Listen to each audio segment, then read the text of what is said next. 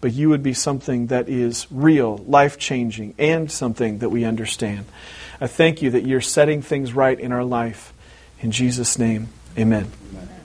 Amen. Okay, so starting something new today called Jesus for the People. And we're gonna zero in on a Jesus story. If anyone needs a Bible, Jimmy's got a few extras here at the church. Feel free, Jimmy, we can bring one around here for Val and Maud. Anyone else, just feel free to raise your hand. And of course, you can use the Wi-Fi as well. So, before we jump into our first story, I want to read to you. If you bring your eyes to the screen, then we'll open up your Bibles. 2 weeks ago, we zeroed in on this idea from the Scripture. The God setting things right that we read about has become Jesus setting things right for us. Out of sheer generosity, He put us, sorry, that's my typo. Out of sheer generosity, He put us in right standing with Himself, a pure gift. He got us out of the mess we're in and restored us to where He always wanted us to be. And He did it by means of Jesus Christ. If you confess with your mouth that Jesus is Lord and believe in your heart that God raised Him from the dead, you will be saved. For it is by believing in your heart that you are made right with God. And it is by confessing with your mouth that you are saved. Jesus for the people. Let's go to Matthew chapter 9. Matthew chapter 9. It's after the Old Testament. It goes Matthew, Mark, Luke, and John. This picture that you see is Lake Galilee, where Jesus did some fishing. Jesus spent time with friends, where Jesus taught, where Jesus healed people. Yes, maybe not on the ski boat that's in the picture, but who knows? Maybe he had nighttime recreation. He could do whatever. Human history itself is divided in BC and AD by the historical fact that Jesus Christ lived. The historical fact that in no way, shape, or form is responsibly, academically refuted that He was executed by the Romans, and that on the third day He came back to life, and that He is alive today. And so Jesus is an important person for us to learn a little bit more about, because He is either our Lord, a liar, or a lunatic. Because He claimed to be the Son of God. He claimed to be the Messiah, the sent one, the only one who in His death could bring forgiveness for our sins. So let's go to a Jesus story. Are you good for that? All right. Matthew chapter 9, starting in verse 1. Jesus climbed into a boat and went back across the lake to his hometown. Some people brought to Him a paralyzed man on a mat. Seeing their faith, Jesus said to the paralyzed man, "Be encouraged, my child. Your sins are forgiven." Some of the teachers of religious law said to themselves, "That's blasphemy. Does he think he's God?" Jesus knew what they were thinking, so He asked them, "Why do you have such evil thoughts in your hearts? Is it easier to say your sins are forgiven, or stand up and walk? So I will prove to you that the Son of Man has the authority on earth to forgive sins." Then Jesus turned to the paralyzed man and said, "Stand up, pick up your mat, and go home." And the man jumped up and went home. Fear swept through the crowd as they saw this happen, and they praised God for sending a man with such great authority. I love this story. You have to kind of put yourself in the story a little bit, right? Here we are, lakeside town, sandy beach, and where people that would fish for a living would bring their catch in. Town. Smaller, but not all that different from Baltimore. You have people that know each other, people that have a past, people that have a reputation, people that have made mistakes, people that have jobs, people that have fears, people living for themselves and people living for others. People trying to make it right.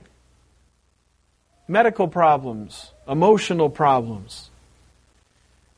Here we have Jesus, the Son of the living God, and remember, also 100% human. Jesus, getting off the boat, seeing this group of people bring to him a paralyzed man. Now, we today have certain people that stand at every high-density traffic point to gather money, right? And in some parts of the city, we have people that are homeless and that are paralyzed, that can't walk. And we have health care for the homeless and other nonprofits that are doing great work. And you are doing great work, as we just even this past week provided more clothes for one of the homeless men even in this neighborhood. But what we don't see all that often, or what is maybe not celebrated often enough, is when someone actually physically picks up somebody that is paralyzed to bring them to help. But that's what's going on here. People are showing their faith in Jesus.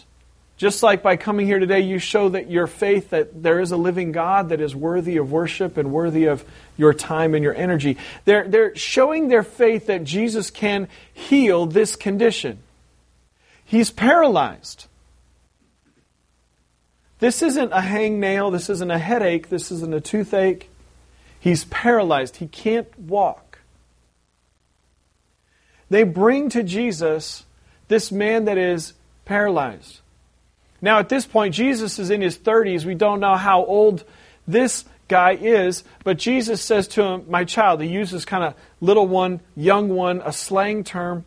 But what we see first, and you got to, in trying to put yourself in the story, this is Matthew that's writing this. Matthew didn't put in chapters and verses, and he didn't wrap this and in a binder, and he's telling a story of what happened. And in telling the story of what happened, he can remember the smell. He can remember the sounds. He can remember the people that were around, maybe 30 people standing around. And he can remember, and this is why sometimes watching the movie and reading the book is good, right? I mean, that can be frustrating at times because your imagination is different than what they do in the movies. But what we do is or watching the Son of Man about Jesus, the movie, we start to put ourselves into that situation and realize what's easy for us to skip over when we just read through it, that there's nonverbal communication, right? The eye to eye. Body language, emotion. Eye to eye, face to face, Jesus looks at the people that are bringing the paralyzed man, and he doesn't see in them a judgmental, negative attitude. He sees faith. And he sees faith in them, which that would include the paralyzed man. Right? He looks into his faith and into his face, and what Jesus sees is faith. What Jesus sees is a belief that even in his state of being beyond medical care, that even in that state of being beyond medical care, that he believed that there was power, that Jesus had an ability that no one else had that could fix his situation. Right? When it says Jesus saw their faith, there's meaning to that, right? Now, Jesus saw their faith, and what's interesting, and I believe everything about Jesus informs us, helps us learn more about God. Jesus saw their faith, and Jesus' response was, take heart. Lift up your head. Be encouraged. Your sins are forgiven. That's what he says, right? Your sins are forgiven. So whether we're in medical need today or not, maybe there's emotional pain and we're self-medicating, or maybe there's not. Maybe your life is fantastic. Maybe you've got a medical condition, or maybe it's a job struggle, a relationship struggle, a tension. Maybe it's someone else's fault, what has happened to you. But in whatever state we are in today, whether we have yet accepted the forgiveness of Jesus or not, or whether it is a box that we checked, okay, I can believe that's true decades ago. In whatever state we are in, Jesus comes to us and says, lift up your head. Your sins are forgiven. And what's amazing that in this emotional moment, yeah, God created emotions. God has emotions. There's lots of stories in the Bible about God's emotions. That even in this emotional moment, Jesus zeroes in on where he sees the greater need. Jesus comes to that point of greater need and says, lift your head up. Smile. Breathe. Your sins are forgiven. But in this emotional moment, Jesus is actually using legal terminology. He says your mistakes, this sin word is a mistake that deserves punishment. Now, not all of some of us feel, I'm a good person. I'm not Hitler. I haven't killed anyone. I'm a good person. Oh, okay. But you're born into sin and you have mistakes and you have human nature and you have at some point lived for yourself and not lived for God. And according to God's word, if you are guilty of one sin, you are guilty of it all. In the human race, there are only sinners, those who are separated from God because of their mistakes and their refusal to receive His forgiveness and put their faith in Him. There are only sinners and forgiven sinners. That's it. It's that simple. Jesus uses this legal terminology. Your sins, your mistakes that are worth judgment, worth punishment. And even the small ones are, he says in other places, are forgiven. And this forgiven word that he uses, I find in my experience in relationships with you and in relationships with other humans, we don't fully grasp. We don't fully understand. We don't fully digest it. If we fully digested it, we would start to become almost entirely beyond the need of encouragement. That's the truth. This legal terminology that Jesus uses in forgiven means that your guilt has been removed. It's not, I think that it's easy for us to think that what Jesus is saying, you've been acquitted. You understand the word acquitted? You were accused of something that you did do or did not do, but the judge, the witnesses, the jury determined that you were not to be convicted. That's acquitted. That's not the word that Jesus uses for God's forgiveness of sins. Jesus uses the word that your guilt has been removed. And yes, it's true that in a sense, Jesus is saying it is as though it never happened. And he is saying that because of God's grace, because of God's great love for us, grace being God giving us good we don't deserve. Mercy being God not giving us punishment or bad that we do deserve. That in God's grace and mercy, our guilt is taken away. We are no longer guilty. Now, what Jesus does not say, and actually the Bible does not ever say, that the consequences, the results of our sins are taken away. Our guilt in the matter is removed. Before God, we are righteous, we are clean, we are whole, we are pure before Him. But the time we lost, the energy we lost, the pain we inflicted on others is not immediately taken away. Now there is love, there is reconciliation, there is restoration, and there are steps of restoration. And God is in control. God is the one that brings restoration. He gives us an opportunity to be involved with restoration, but it is only by His grace that restoration is possible. And healing in relationships, and renewing the time, and restoring or paying back what you stole, or whatever it is, in making right what was made wrong, is only possible in Jesus.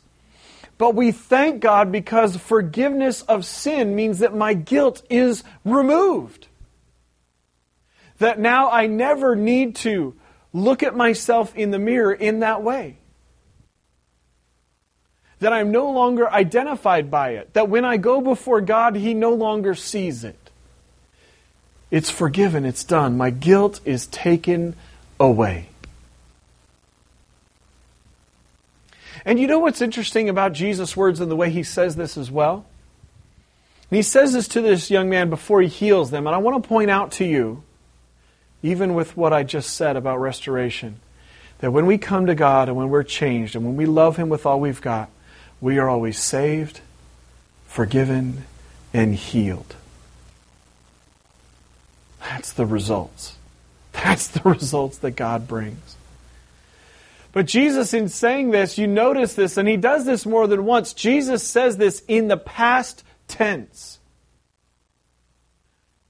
It's already done. It's already complete. Jesus is saying, lift your head up. Be encouraged. Your guilt was already removed. Let's stop believing a lie. Right? Let's stop believing that the guilt is still there. Let's stop believing that by coming to church my guilt will go away more. Let's stop believing that by dressing right, working right, talking right, not smoking this, not drinking that, or whatever it is that is in your head, let's stop believing that in not doing or doing these things that I am made right. Let's stop that. It is already done. You are already forgiven. The guilt is already removed. You are already made clean. You are already made right. God wants us to stand up, to look up, to put a smile on our face, to live in the salvation He has already provided us. And we need help. We need each other. We need the Bible. We need love. We need prayer. We need support. We need someone else to come and say, lift up your head. But we need a right understanding of what has been done. Because a right understanding brings us to a relationship that my salvation, it's settled. It's done. Already complete. Does that make sense? You've heard the term the good news, right? The gospel, the Bible. Do you understand that the Scripture, the Holy Bible, is God's story? And in every book, God's story being revealed, Jesus is revealed. And in every story where God's story of redemption and restoration and promise and forgiveness and healing and strength and of Jesus being revealed, in every story it includes His design that not only our guilt would be removed, but that we could live to be who He created us to be. It's already done. This week in our life group, we talked a little bit about the polar bear. See, trying to stop lying or stop stealing to make yourself a better person is a little bit like me telling you, whatever you do today, don't think about a white polar bear. Don't do it. Don't think about a white polar bear. Don't think about snow, even though it's hot.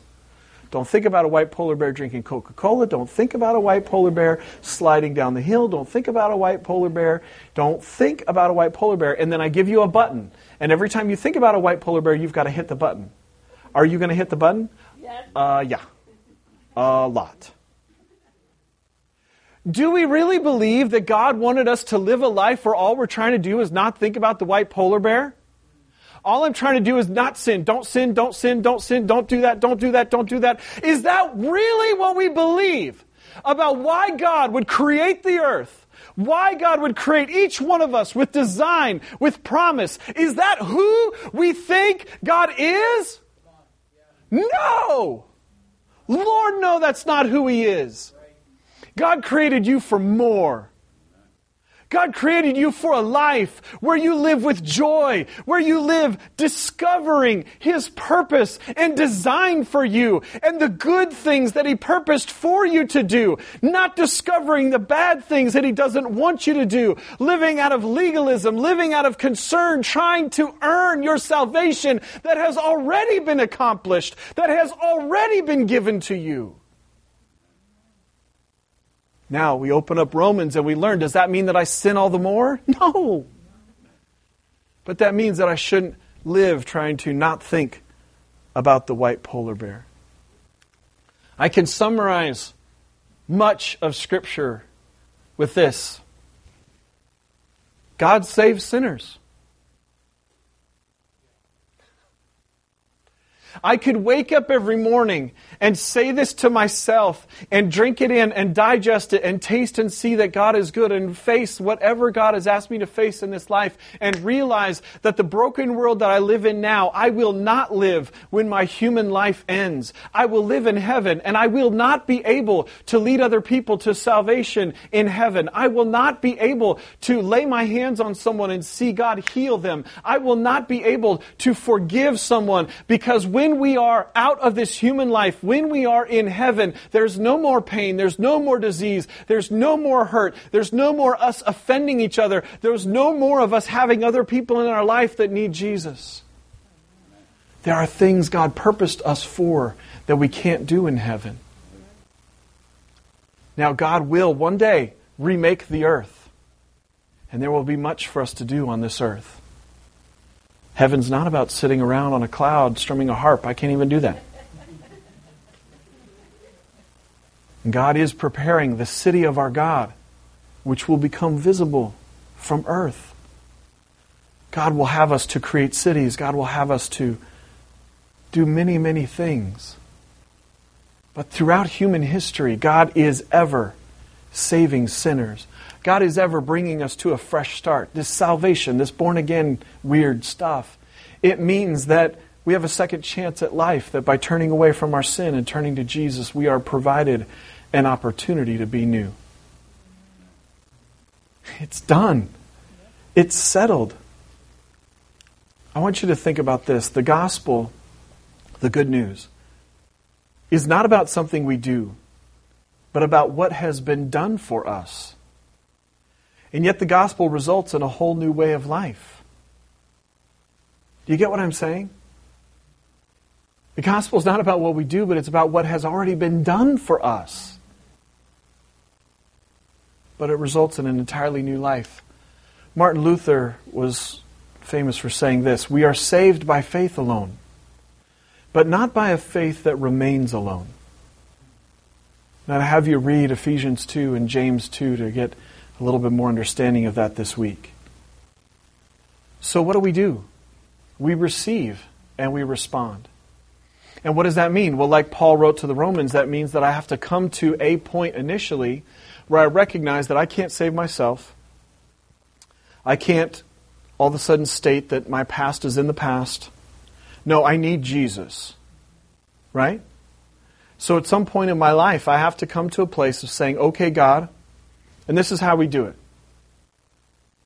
Deep in my gut, with all in my heart, I come to a place of believing in my heart and saying with my mouth, okay, God, I'm a mess. I've made mistakes. I need forgiveness and I need healing. I believe Jesus died for me. I believe I can be forgiven. I believe you can make me new. I receive your forgiveness. I receive your love. I confess and turn away from my past and my mistakes. I turn to you. I live for you. At some point, we come to a place of praying that prayer. But let's not get away from that prayer. Let's live in an understanding of that prayer. Let's come back to it. Let's not let life always drifts to the complicated. Hello? It always drifts to the emotion, the tension, because we live in a broken world. But let's come back. Let's let our weekly Sabbath, this Sunday morning of starting our week off dedicated to God, to bring us back to a realization, to hear Jesus' voice. Pick up your head. Lift your head. Your sins have already been forgiven.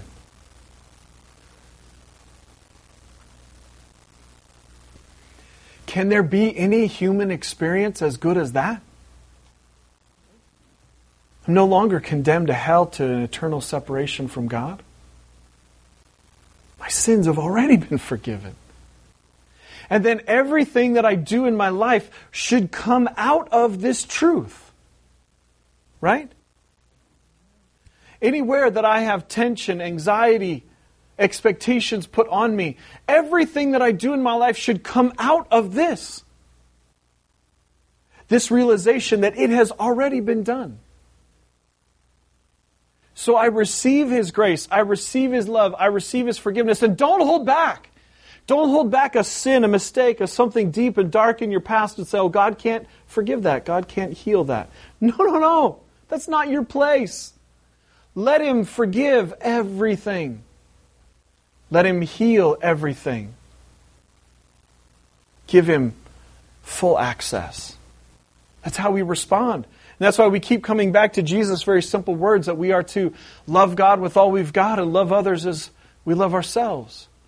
And everything that we do here as a church, any way that you engage with what activities we do as a church, whether it be the small groups or serving Mother's Cry or other activities in your neighborhood and leading people that are in your life, asking them questions, loving on them, being a good friend and leading them to Jesus, inviting them to church, sure, but leading them to Jesus. Everything that is in our life should come out of this vision, this picture that my life has a purpose, has a design. God wants me to go somewhere. God wants me to accomplish something because of already having forgiven my sins. Now I've got purpose, fresh purpose, design, excitement that comes back. It's why the stated purpose of our church, everything, the way we evaluate if Sunday morning is a success, if life groups are a success, if serving the community is a success, we bring back to this written filter that we've pulled from Scripture. We are, as a church, to be helping people connect with Jesus, grow in faith, and share His love. That's how we respond. Now, God, it's not all emotions and syrup, right?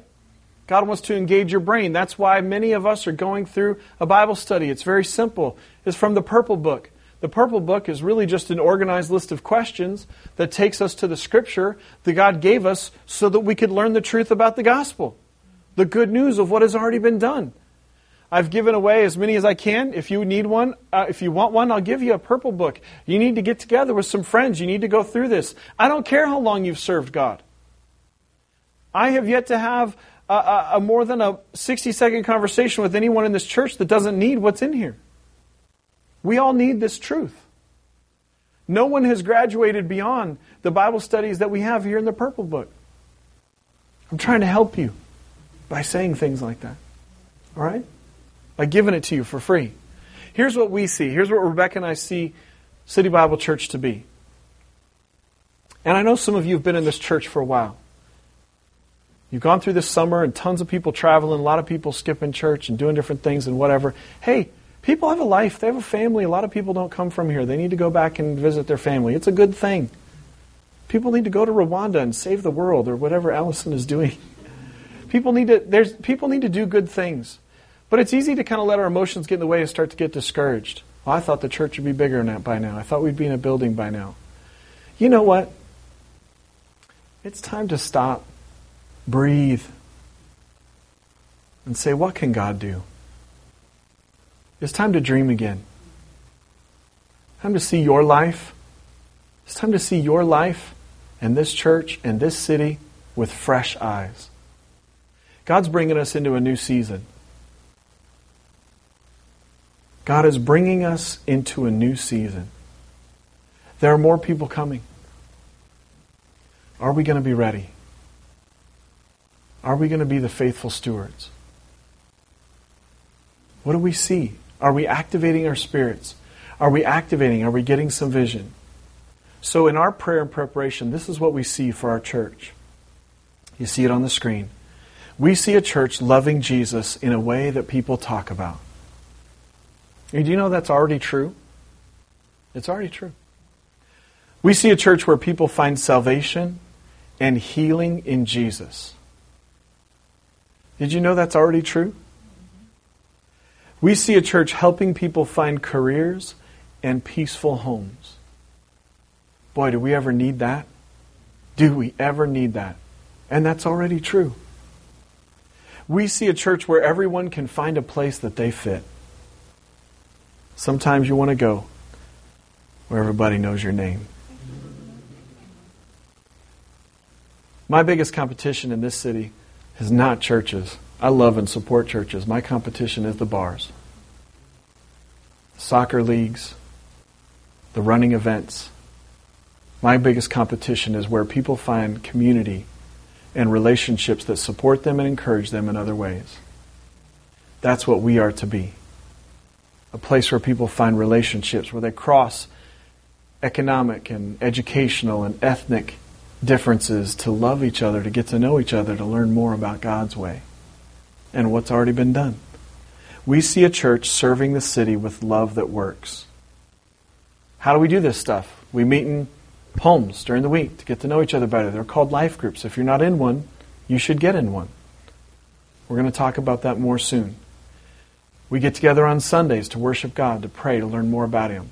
And we eat lunch sometimes on Sundays to get to know each other better. And we serve the city.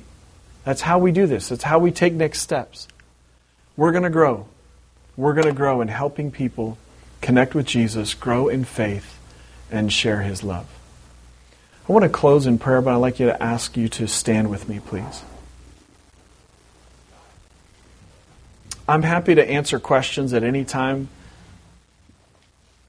about any of the things that we talk about. I have recently, and I will more so in the future, give time for you to ask me questions, even during a message on a Sunday. But today, I want to zero in on this good news. So Jesus sees faith. He sees faith in you. He gives you a chance to respond. In giving you a chance to respond, it's really simple. It means that you come to a place where you state, where you believe in your heart and you say with your mouth, I've made my mistakes. I turn away from my past. I believe I can find forgiveness in Jesus.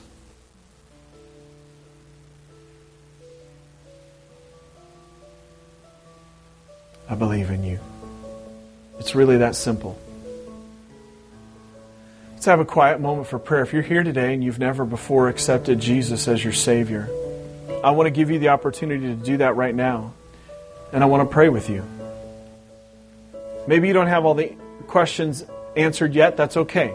Maybe you experience doubt. We all do. That's okay. God's not afraid of doubt. He's not afraid of questions. He wants to help you with whatever your question. That's the God we serve. He wants to help you. God is the God who created math and science, history. God is the God who created our brains wired to think. I believe in thinking. And yet God always brings us to at least one point of faith, and that is a simple confession that we believe that we need Him and that He can help. If you're here today and you want to accept Jesus as your Savior, I want you to just repeat this simple prayer after me. And to make them feel more comfortable, let's just everyone in the room repeat this prayer after me. Dear Lord Jesus, I believe that you died for me. I confess my sins. Jesus, forgive me. Come into my life. Be my Lord. Be my Savior. I turn away from the past and I turn to you. Thank you. God, we thank you. Everyone in this room today, Lord, we thank you for forgiveness of sins. We thank you that in whatever state we came in today, in whatever needs we have, that we can lift our eyes to you. We can be encouraged. We can be lifted up by the fact that it's already been done. that you've already forgiven our sins, that you've already settled our past and have a design for our future, that there's nothing in our present you don't see. We thank you for it. We thank you that you don't call us to live a life thinking about what not to do, but you call us to live a life full of joy, pleasure, and seeking you with all that we've got. Help us to encourage each other and love on each other this week. We ask it in Jesus' name. Amen. Amen. Amen. God bless you. I'm so happy that you're here today. Remember, we've got something to eat and to drink in the coffee shop. Go Ravens. Let's get a win. Beat the Bengals and the Steelers on Thursday night. God bless you today. Grace and peace to you. Have a good day.